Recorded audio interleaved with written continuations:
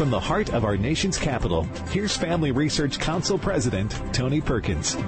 Well, good afternoon, everyone, and welcome to Washington Watch. Coming up on this Monday edition, are Chinese officials attempting to hide the seriousness of the coronavirus in China from the international community? Video coming out of Wuhan over the weekend shows officials going door to door, forcibly removing those suspected of having the coronavirus or being exposed to it. Now, what do the Chinese not want us to know? Well, Gordon Chang, Asian expert and author of The Coming Collapse of China, is here in just a moment. And how is the U.S. responding to those coming into the U.S. from China that might have been exposed to the deadly virus? Acting Deputy Secretary of Homeland Security Ken Cuccinelli joins us on that story. We'll also talk about what the media is refusing to report on how the Trump administration's policy are working at the border. We'll talk with Ken Cuccinelli about that as well. And good news out of the state of Florida. After an outcry from parents, students, and others, Fifth Third Bank chose to stand with the children in the state's scholarship program rather than the intolerant cultural bullies. Fifth Third reversed its decision to cut off funds to the state tax credit scholarship program for low-income students. Commissioner Richard Corcoran with the Florida Education Commission is here with that a little bit later. And Travis Weber and David Clausen will join me in the studio to break down today's top stories. The website, TonyPerkins.com. If you're on Twitter, it's @TPerkins. All right, what is going on in China with the coronavirus? Do we have the full picture? There have only been a handful of diagnosed patients here in the United States with the virus, but China has quarantined an estimated 50 million people in Wuhan. Now, video out of that area over the weekend revealed that government officials were forcibly removing people from their homes who had the virus or were suspected to have the virus. Now, are the Chinese accurately reporting the seriousness of this virus? Joining me now to talk about it is expert on Chinese relations, columnist and author of The Coming Collapse of China, Gordon Chang. Gordon, welcome back to the program. Thank you so much, Tony. By the way, folks, let me just put out Gordon's, if you'd like to reach out to Gordon on his Twitter, it's @GordonG.Chang. Gordon G. Chang on Twitter. All right. So what is happening? Are we getting a full picture, Gordon, or are the Chinese kind of trying to downplay the seriousness of this threat? Well, the Chinese government is certainly downplaying the seriousness of the threat, also the number of infections and deaths. And there's two reasons for that, Tony. First of all, there's deliberate falsification. Also, in certain parts of China, especially around Wuhan, I think that essentially the government is almost in a state of collapse. We have seen those video images of corpses lying on hospital floors, people collapsing in the street. They're cremating hundreds of bodies a day, and that means, I think, that they're much more concerned about clearing the dead than they are about keeping accurate statistics. So there's that as well. But, the numbers that have come out from Beijing just don't really are not consistent with what we know from other sources. So I got to say that when they talk about less than 1,000 dead, you've got to at least multiply that by 2 or 3. Now, Gordon, over the weekend, I was talking with some individuals that work on international issues. I'll leave it at that. That the Chinese, because of their firewalls on the Internet and trying to contain information, that it's very hard for people to communicate outside. It's certainly hard to get information into China. And, the United States has offered to go and to help. But to my knowledge, thus far, the Chinese have refused the aid of the United States as it pertains to for CDC and other experts to come in and assist. Yes. Well, experts from the Centers for Disease Control and Protection, they have not gone into China yet. Now, China has tentatively agreed to a couple of CDC experts to go in with a World Health Organization group that is going to be there for a few days. Now, that certainly is not sufficient. The CDC and the Trump administration have offered to help going back to about middle of December, when it was clear that cases were being diagnosed of a new type of coronavirus. Beijing has refused, and that has led to people both inside and outside China wondering what is Beijing hiding. Many people suspect that this coronavirus escaped from a P4, that's the highest level biosecurity lab, which is located about 20 miles south of Wuhan. So you're suggesting this was an engineered virus? There's a possibility of that. We really don't know a lot about this virus, including where it came from. Beijing has been obfuscating this, and I think that essentially there are questions. Now, probably it'll be just a natural mutation of something that's been around, but we don't know that yet, Tony. And the way that the Chinese government has handled it has raised the possibility that they are trying to hide a accidental release from that P4 lab. Now, Gordon, you said that they're not able to handle the response to this. Is that because they don't have the capacity, or they're overwhelmed by what's happening, or they simply are, the communist government just doesn't have the infrastructure? They were overwhelmed in the beginning, and that's largely because the local Wuhan officials weren't really permitted to start a determined response to the disease because they needed instructions from the higher-ups. And we know that because the Wuhan mayor publicly said that in January. Now, I think that at this point, we're starting to see Beijing send in a lot of Chinese military help. So they probably are getting their hands around it, but still they've got a long way to go because the number of deaths per day in Wuhan is probably numbers in the hundreds. So, Gordon, what about this video that has made its way out of China showing individuals being forcibly removed from their homes and apparently taken to facilities where they're being, quarantined? I'm sure those videos are accurate, and it shows the lack of trust on the part of the Chinese people to government officials. Normally in a situation like this, you need the cooperation of people, but social cohesion has dissolved for a number of reasons, including the secrecy of the Chinese government and the suppression of information that has led to all sorts of wild rumors that have circulated around China, including about the origin, about whether this was released from the lab. So I think people right now are resisting government efforts, and that is a bad sign because you need the help of people in order to end the disease as quickly as possible. That was my thought when I was watching this and reading some of these reports that did make their way out of the country, that there is no trust in the government. And when you can't trust your government, people were running from these government figures. Of course, they were coming and dragging them out of their houses, so I can certainly understand that. But my question is, where are they taking them, and why are people afraid? Because, given the history of China and the way they see human life is so disposable, and putting them in, we've got the Uyghurs, obviously another part of China, but China doesn't have a good human rights record. It's not like they're taking away to care for them. That's absolutely right, Tony. And I think a lot of people, has seen the way that the local government and Beijing has handled this and think that they can do better on their own. Also, there's this question of dignity. Many people would rather just die alone. And so, therefore, they are resisting efforts. They just do not want to go into what they actually might see as a place where they'll never get out. There are a lot of, I'm sure there's a lot of reasons because there are a lot of these videos right now, and so we can assume that there are many people resisting government efforts. But I think motivation basically boils down to a failure of trust in the government. And that's understandable in these circumstances because local and central governments have operated very, very poorly in this case. You're listening to Washington Watch. I'm your host, Tony Perkins, broadcasting from Washington, D.C. On the line with me, Gordon Chang, author of The Coming Collapse of China. You can reach him at Gordon G. Chang.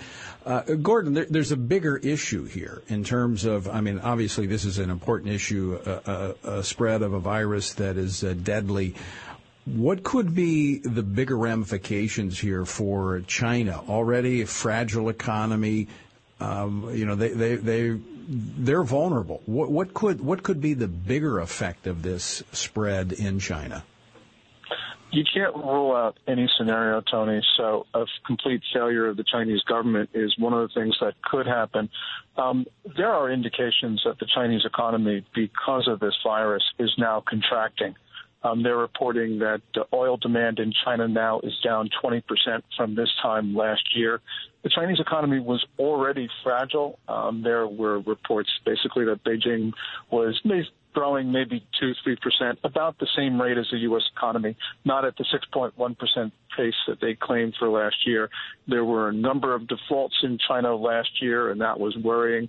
And this has really pushed the Chinese economy into the red, largely because you have, for instance, factories shut, people not buying, not consuming in many parts of China. Also, a cancellation of many trips that foreigners were going to make for a convention and other things. And the Canton Fair, which is scheduled for April, was canceled a week ago, indicating that the Chinese government thinks that this is not going to be over until late spring, perhaps early summer. What could be the ripple effect beyond China then to that region of the world and beyond? Well, we're seeing a disruption of supply of parts. So, for instance, Hyundai, the South Korean conglomerate, closed its South Korean car factories because they couldn't get parts from China.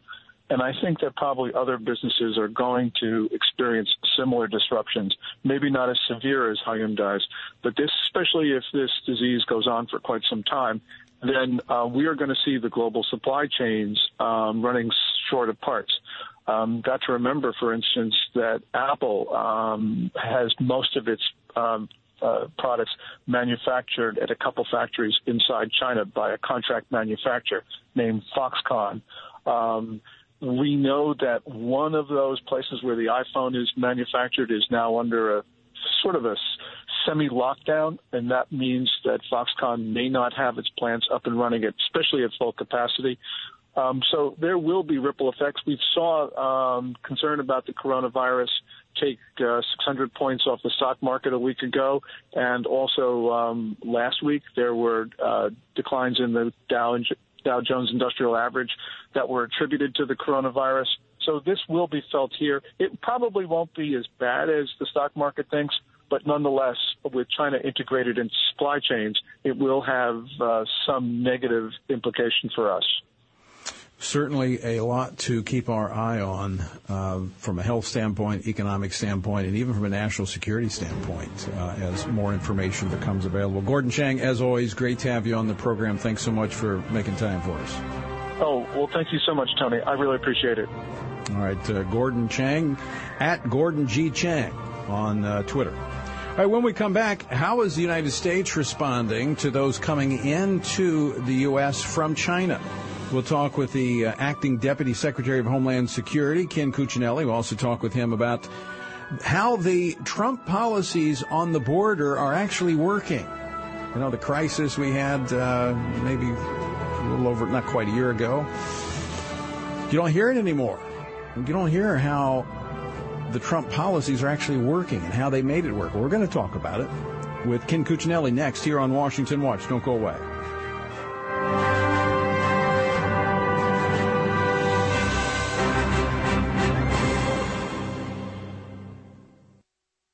In the U.S., the rate of chemical abortions is at an all-time high. This increase is being driven by the abortion industry, which wants abortion pills available through the pharmacy in the mail, making do-it-yourself abortions the future of the abortion industry. Abortion advocates once claimed that legal abortion would prevent back-alley abortions, but the health complications that often result from chemical abortion are eerily similar to those of back-alley abortions. For more information, visit frc.org/chemicalabortion. China has become one of the most totalitarian states in human history. The Chinese Communist Party restricts religious practice and oppresses religious minorities on a sweeping scale, targeting those of every faith. The Chinese Communist Party's consistent abuses of human rights prove that it cannot be treated just like any other country. The United States must address these violations in their trade and diplomatic dealings with China. For more information about the human rights crisis in China, visit frc.org/China. What are you reading this winter? Looking for timely and original commentary on human dignity, marriage, and religious liberty? We've got you covered at frcblog.com.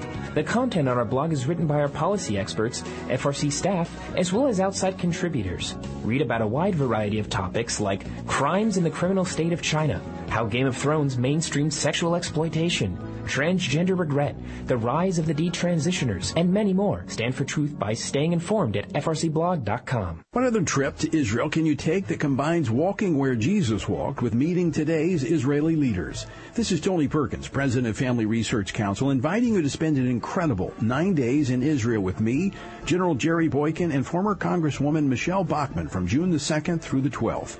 You'll discover the roots of your faith and learn from experts about the geopolitical landscape of the region. For more information, visit TonyPerkins.com or call 844-872-5155. We all need to be lectured sometimes.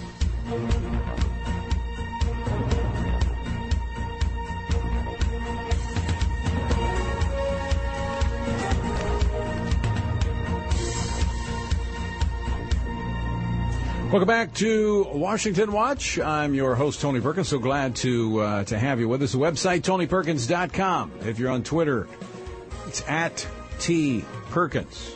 All right, we were just talking with Gordon Chang about how the Chinese are handling the coronavirus. Not so good.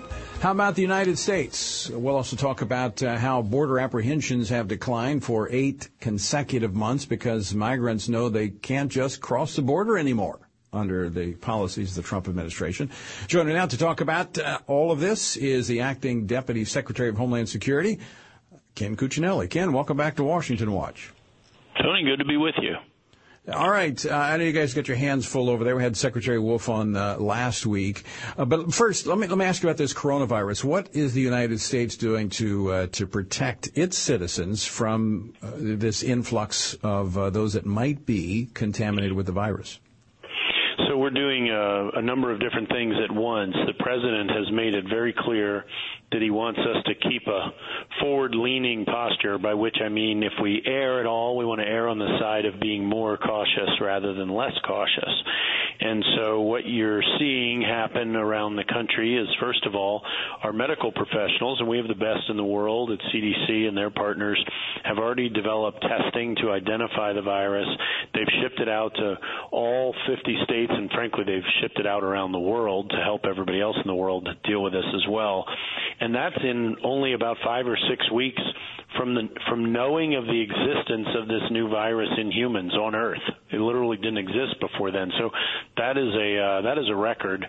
At the same time, the president has essentially cut off travel to the United States for non-Americans who've been in China in the previous 2 weeks to their travel.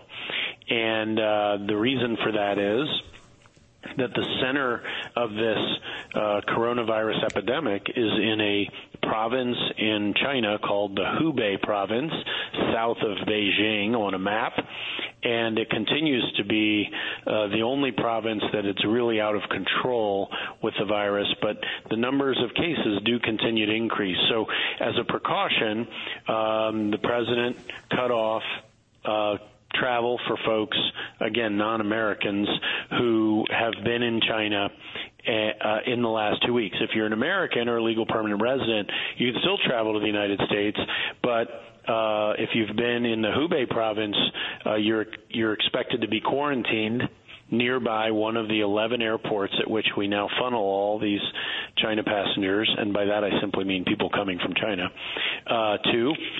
or if you've been anywhere else in China, you're expected to quarantine yourself in your home for 2 weeks. And while all that is going on, the whole U.S. government enterprise is pulling out our pandemic plans and saying, what are all the things we have planned for and as a possibility? And the risk right now is low to the United States, to Americans. So this is the time to do a little bit of scenario planning and to determine what might happen and what we would need to do to respond. And that's what the president has asked us to do, and that's what you see across the government right now. Well, before we move on to our next topic, which is a story that's not been talked about very, very much, much, and that's the success at the border. I do want to ask this. What, if any, steps should the average American take as it, especially those that travel? I mean, those that, stay in northwest Iowa or, stay at home in Oklahoma, not going to have to worry about it too much. But those that travel, what steps should they take?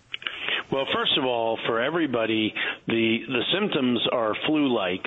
And the best safeguards are what you do with the flu: frequent hand washing, keeping distance from folks who are sick, and if you're sick, staying at home.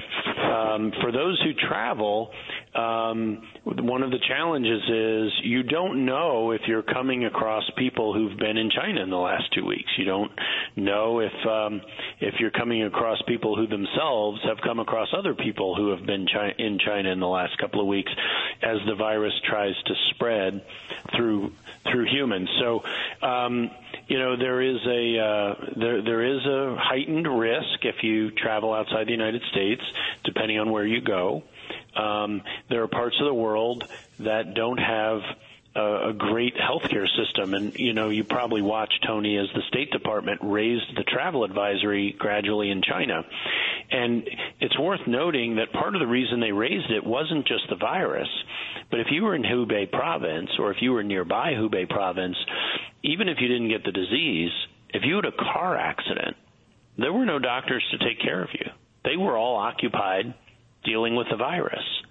So when you get those kinds of case numbers, other parts of the society start to break down. I don't mean come apart, but they become unavailable. And it's that sort of overwhelming of the system that we're working to avoid. And frankly, it's a good time not to travel. You've probably seen some of the news of folks in some of the cruise ships. Bad luck on the timing, but that is a real danger, though it's not an enormous one if you're not going to China or Southeast Asia. Let me shift gears here to the president last week, a State of Union address. I'm just going to read a quote. I don't have time to really play the clip, but he said, "Before I came to office, if you showed up illegally on our southern border and were arrested, you were simply released and allowed into our country, never to be seen again. My administration has ended catch and release. If you come illegally, you will now be promptly removed from our country." The surge at the border has ended. Some new policies put in place are actually working. Yeah, there's no question.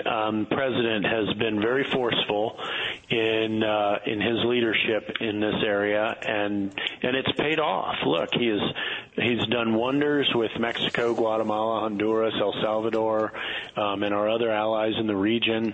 But we've never had better partnerships with them. I mean, we get more help and support from Mexico today than we do from Congress, and the result is 8 months of declining illegal immigration at our southern border. That won't keep up forever, but we've dramatically improved the situation for our security and in cutting back on illegal immigration, but we still have more to do. Ken, you hear that music? We're up against a break. I don't know how.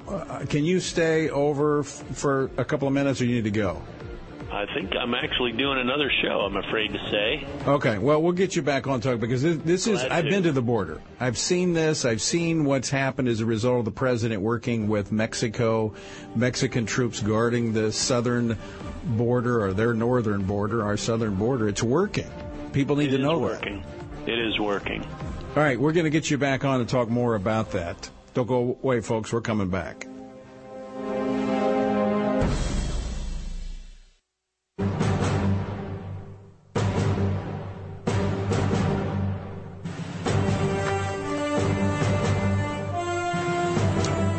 You're listening to Washington Watch. I'm Tony Perkins, your host. So glad that you have joined us on this Monday afternoon.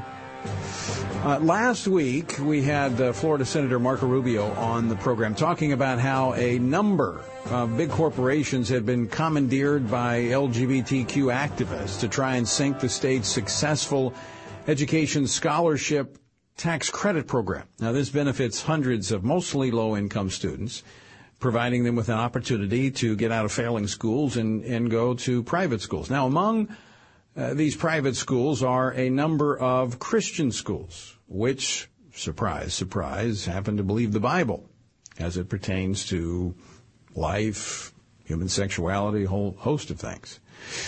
Now, that put the activist in high gear. However, after hearing from parents and the much broader community of Florida, Fifth Third Bank has restored its donations to Florida's scholarship program. Florida Governor Ron DeSantis praised the reversal and stated, quote, the tax credit scholarship program provides educational opportunities to more than 100,000 low-income families in Florida, end quote. Now, while Fifth Third has reversed its decision, Wells Fargo continues to cut off its funding. Joining me now to talk more about this is Florida Education Commissioner Roger Corcoran. Richard, welcome to the program. Thanks for having me. All right, Commissioner, let's talk about the significance of Fifth Third restoring their funding to this program. How significant is that? It is overwhelmingly significant because what you have is the first corporation who gets swept up with literally little or no facts and pulls out of the program, then immediately does a lot of research into, well, who's benefiting from the program, how long has the program been in existence, what cases of any kind of discrimination are out there, and after doing that research, immediately come back into the program. And I think it sends a message to all of the other corporations, do your research, look into it, see the benefit of this great program, and don't get swept up by fake news. Yeah, I think that clearly in this case, Commissioner Corcoran, you had the facts on your side. I mean, this was aiding thousands of low-income students, giving them an opportunity to get a good education and succeed. And is that not the point of education? Exactly, and you said it in your intro, Tony. The whole program. We have a great governor. We've had great governors, but this particular governor, what he cares about is teaching the heck out of all these kids. Let's get them a world-class education.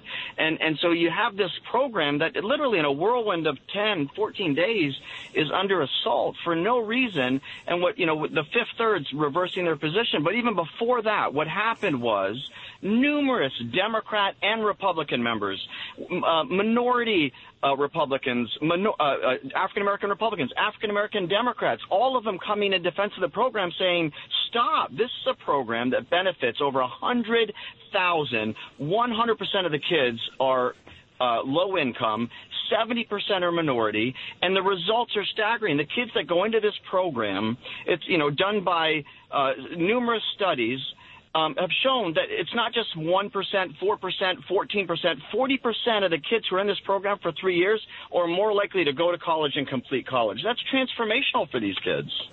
Well, not only for the kids, it has obviously for them it's huge, but it benefits all of society. When you have these kids succeeding, everybody benefits from it. Employers. And that helps the state because that attracts more businesses to come to Florida because you have an educated workforce. Absolutely. And, we say that all the time. The purpose of an education, what is it? It's not to get a job. The purpose of an education is to raise up and give a world-class education to help these kids think outside the box, wrestle with the great questions of life, and become great citizens. If they're great citizens and they're willing to work hard and they're humble and they have a great education, they'll have a job. But we need them to go out there and be members of a community, strong marriages, strong parents, all of those things. That's what comes from an education. Well, and Commissioner, it appears, and I know Governor DeSantis from when he was in Congress, but this is the same approach that President Trump has said, where he defends religious freedom, because in many ways this was an attack on religious institutions, wanting them to jettison their religious beliefs by a small group of activists. Yeah, absolutely. And here's the problem. If you're going to allow people to attack educational choice programs where the money goes to the parents, it doesn't go to a school or an institution. It goes to a parent who wants to make the best possible decision for their child. And you're going to allow them to attack those programs and dictate to the institutions they're going to what they can and cannot believe. It is the type of government intrusion that would destroy religious freedom in our country. We're not going to do that, ever. That's not going to happen.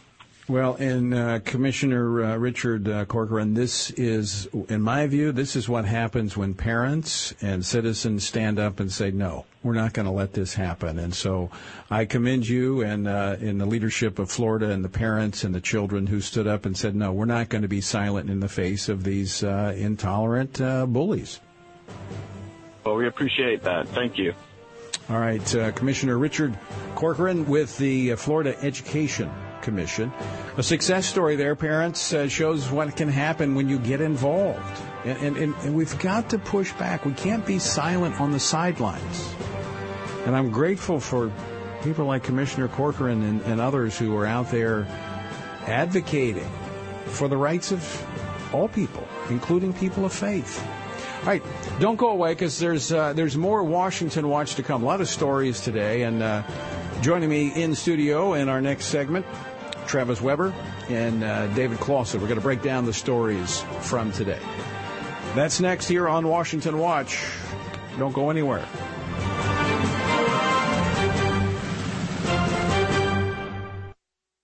In the U.S., the rate of chemical abortions is at an all-time high. This increase is being driven by the abortion industry, which wants abortion pills available through the pharmacy in the mail, making do-it-yourself abortions the future of the abortion industry. Abortion advocates once claimed that legal abortion would prevent back-alley abortions, but the health complications that often result from chemical abortion are eerily similar to those of back-alley abortions. For more information, visit frc.org/chemicalabortion. China has become one of the most totalitarian states in human history. The Chinese Communist Party restricts religious practice and oppresses religious minorities on a sweeping scale, targeting those of every faith. The Chinese Communist Party's consistent abuses of human rights prove that it cannot be treated just like any other country. The United States must address these violations in their trade and diplomatic dealings with China. For more information about the human rights crisis in China, visit frc.org/China. What are you reading this winter? Looking for timely and original commentary on human dignity, marriage, and religious liberty? We've got you covered at frcblog.com. The content on our blog is written by our policy experts, FRC staff, as well as outside contributors. Read about a wide variety of topics like crimes in the criminal state of China, how Game of Thrones mainstreams sexual exploitation, transgender regret, the rise of the detransitioners, and many more. Stand for truth by staying informed at frcblog.com. What other trip to Israel can you take that combines walking where Jesus walked with meeting today's Israeli leaders? This is Tony Perkins, President of Family Research Council, inviting you to spend an incredible 9 days in Israel with me, General Jerry Boykin, and former Congresswoman Michelle Bachmann from June the 2nd through the 12th. You'll discover the roots of your faith and learn from experts about the geopolitical landscape of the region. For more information, visit TonyPerkins.com or call 844-872-5155.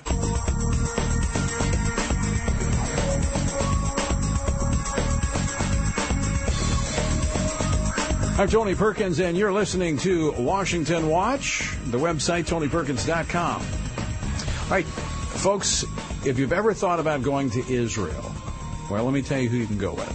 You can go with General Boykin, former Congresswoman Michelle Bachmann, and myself as we head to Israel June the 2nd through the 12th. It is the FRC Israel tour, and it's unlike any other tour that you'll take. Not only do we take in the biblical and historical sites, but we mix in the present-day geopolitical environment. So you get to see how all of this kind of fits together. And it's quite amazing because we'll take you places that others would not, and because we think it's important, it's relevant. And anyway, to find out more how you can be a part of that, go to TonyPerkins.com, and at the banner at the top, you'll see the Holy Land Tour. Click on it, and we'll get the information to you. All right, in the previous segment, we were talking about the importance of school choice and what was happening in Florida and how Fifth Third State Bank reversed itself, restoring funding to this tax credit program. Now, the way this program, I didn't go into the details on it, I talked about it last week, but how the program works is that these businesses can get a tax credit when they give money to this program. Many states have it. There's probably about close to 20 states that have this. I worked on something like this when I was in the legislature in Louisiana, and it's just a way to encourage these businesses and, in some cases, individuals to give money. They get a tax deduction. There's different. Not every program is the same. Some allow for a total tax deduction. Some allow you to direct your tax liability into this fund, a certain percentage of it. So they work different ways. But the idea is the same.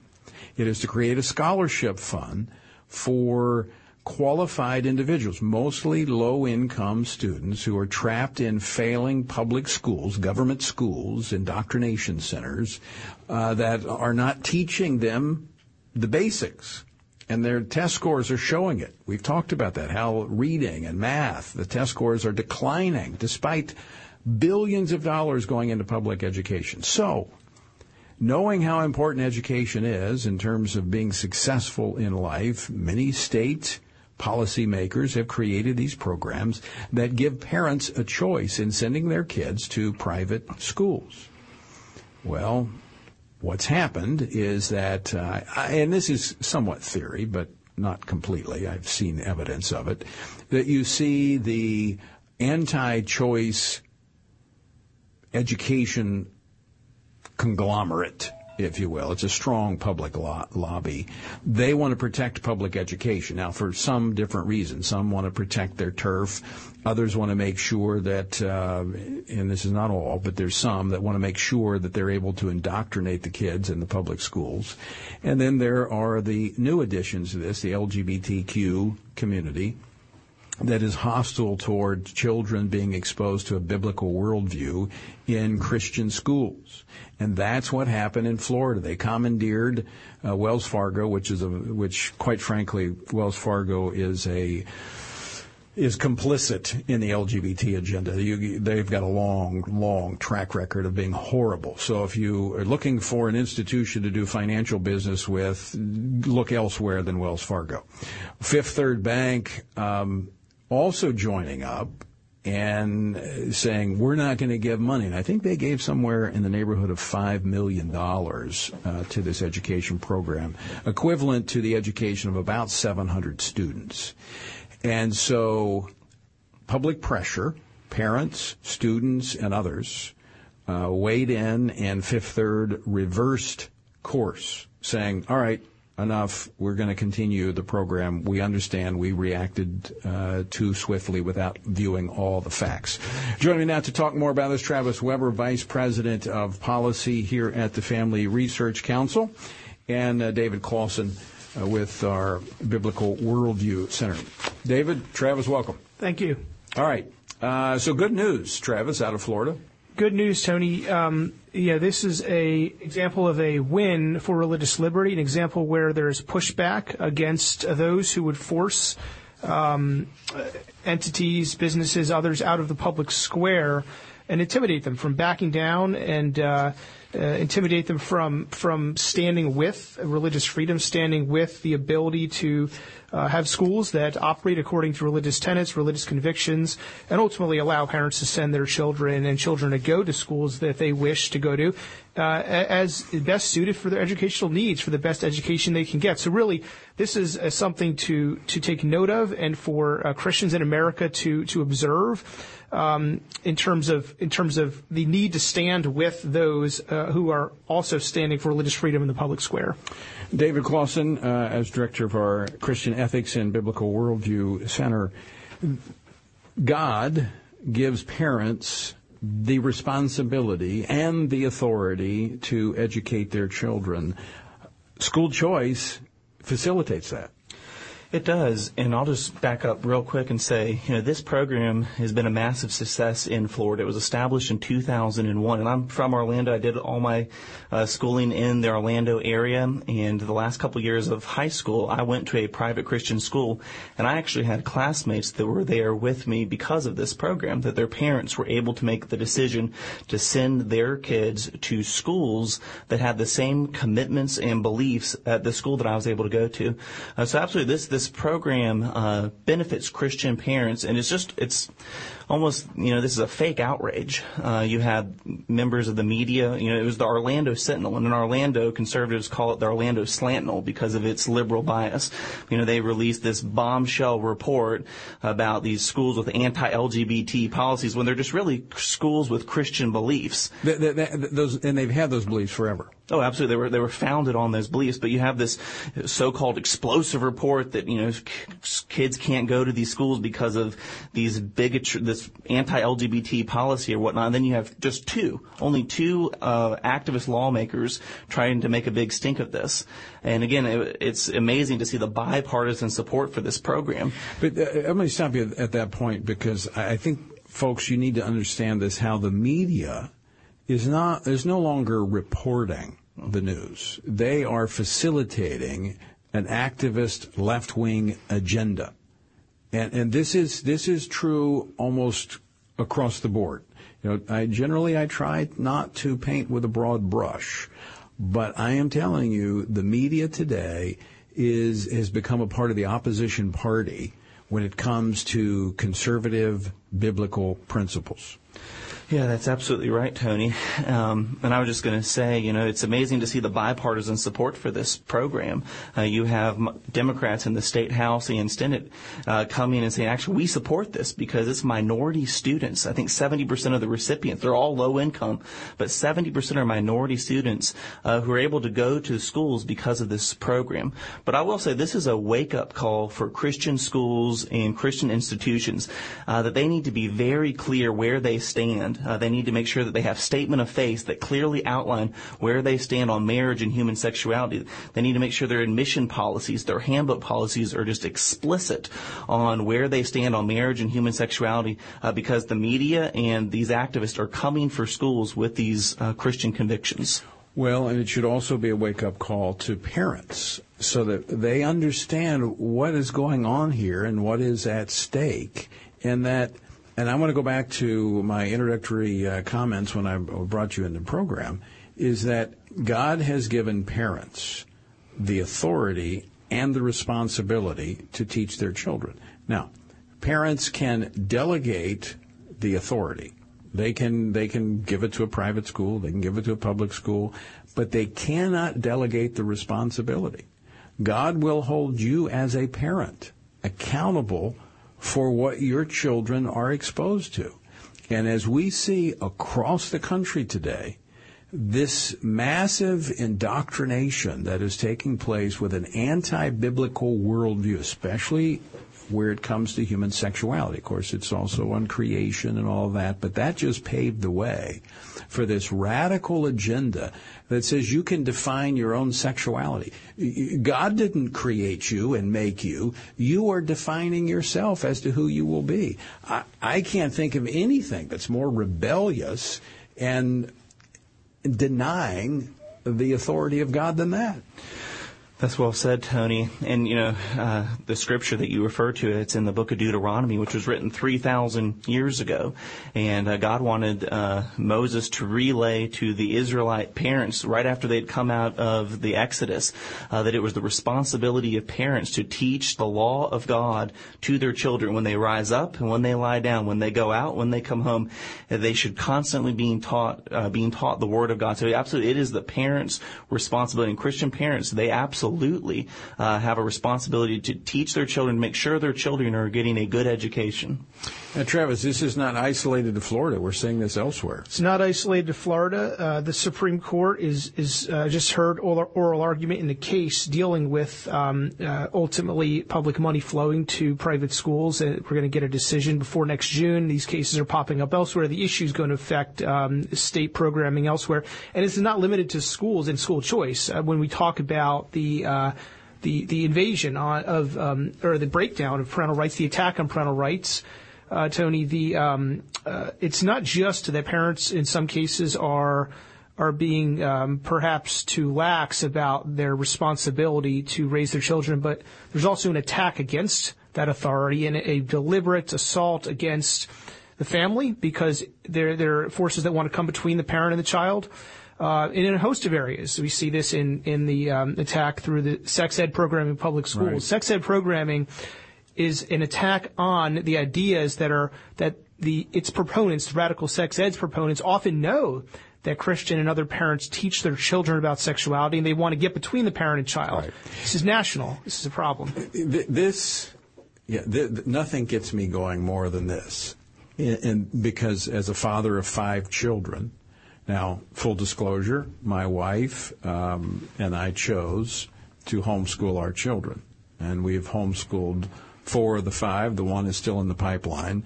But I can tell you, it was made a world of difference for my children not to be exposed to the peer pressure and as well as the negative influences of the public schools. Now, that said, I understand not every parent has the ability to do that, but there are so many options available today. But at a minimum, you need to be involved and informed as to what your children are being exposed to. And if it is something that runs counter to what you know to be true and to be right, stand up. I mean, what we saw here in Florida is actually very encouraging, that parents, pastors, churches, political figures stood up and pushed back against Fifth Third, the Sentinel, and the advocates down there trying to sink this program. But look, you talk about what they're trying to do is get between parent and child. I see this, if there was a bear, and we do a lot of camping. We do hunting too, but a lot of camping as a family. And the last thing I'm going to let happen is a bear to come between me and my child. I'm going to stand between that bear and my child. And that's what this education system is doing. It is a danger to our children, and we need to stand up against it. Well, Tony, we think about the other issues we face, such as the attack on prayer in public schools. That's also an assault on what parents teach their children about prayer, because when a school administrator or activist comes in and says it's not right to pray, they're purveying a message that's opposed to what a parent will often teach that child. Right. With abortion, when they're trying to siphon kids off and separate them from parents and what they teach about the life issue. And we see this, parental consent for abortion, these issues. This is an attack on the relationship between parent and child. And it's also sending a very subtle message that religion is bad. And stay away from it. And so it's stigmatizing religion. Before we run out of time here, David, what resources do we have for parents that can help them in this? Yeah, so we have our Biblical Worldview series that addresses the issues of religious liberty. But on TonyPerkins.com, there's other resources. We have the SPLC's guide for teaching intolerance. We didn't even touch on that, how the Southern Poverty Law Center is worming its way into the classroom. Right. There's a host of resources that FRC experts have put together that we can find on frc.org and TonyPerkins.com. Let me give you, Travis, give you the kind of the last word, because we've got a big event coming up tomorrow. I want to let you preview it for our listeners. Something happening here in Washington. We'll talk about it tomorrow night, but what's happening here in the morning? Well, so we're going to have a couple of big events for us, Tony, tomorrow. One, the Senate Judiciary hearing on the Born Alive Abortion Survivors Protection Act.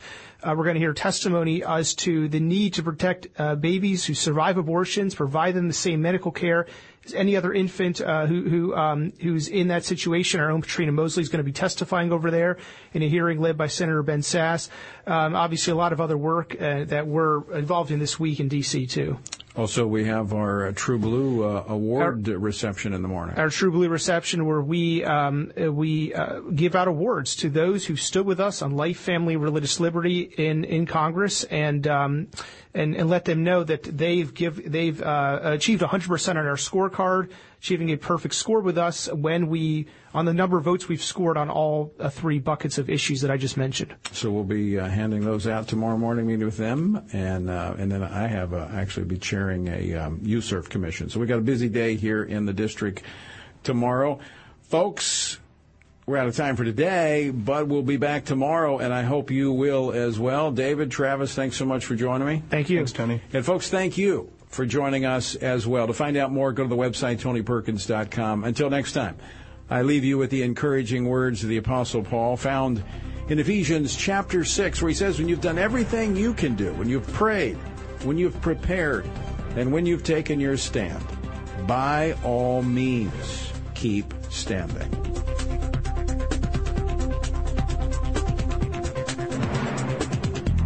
Washington Watch with Tony Perkins is brought to you by Family Research Council and is entirely listener-supported. Portions of the show discussing candidates are brought to you by Family Research Council Action.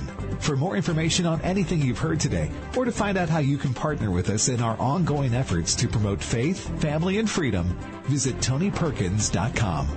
Also, to leave a comment about Washington Watch, call our watch line at 1-866-372-7234.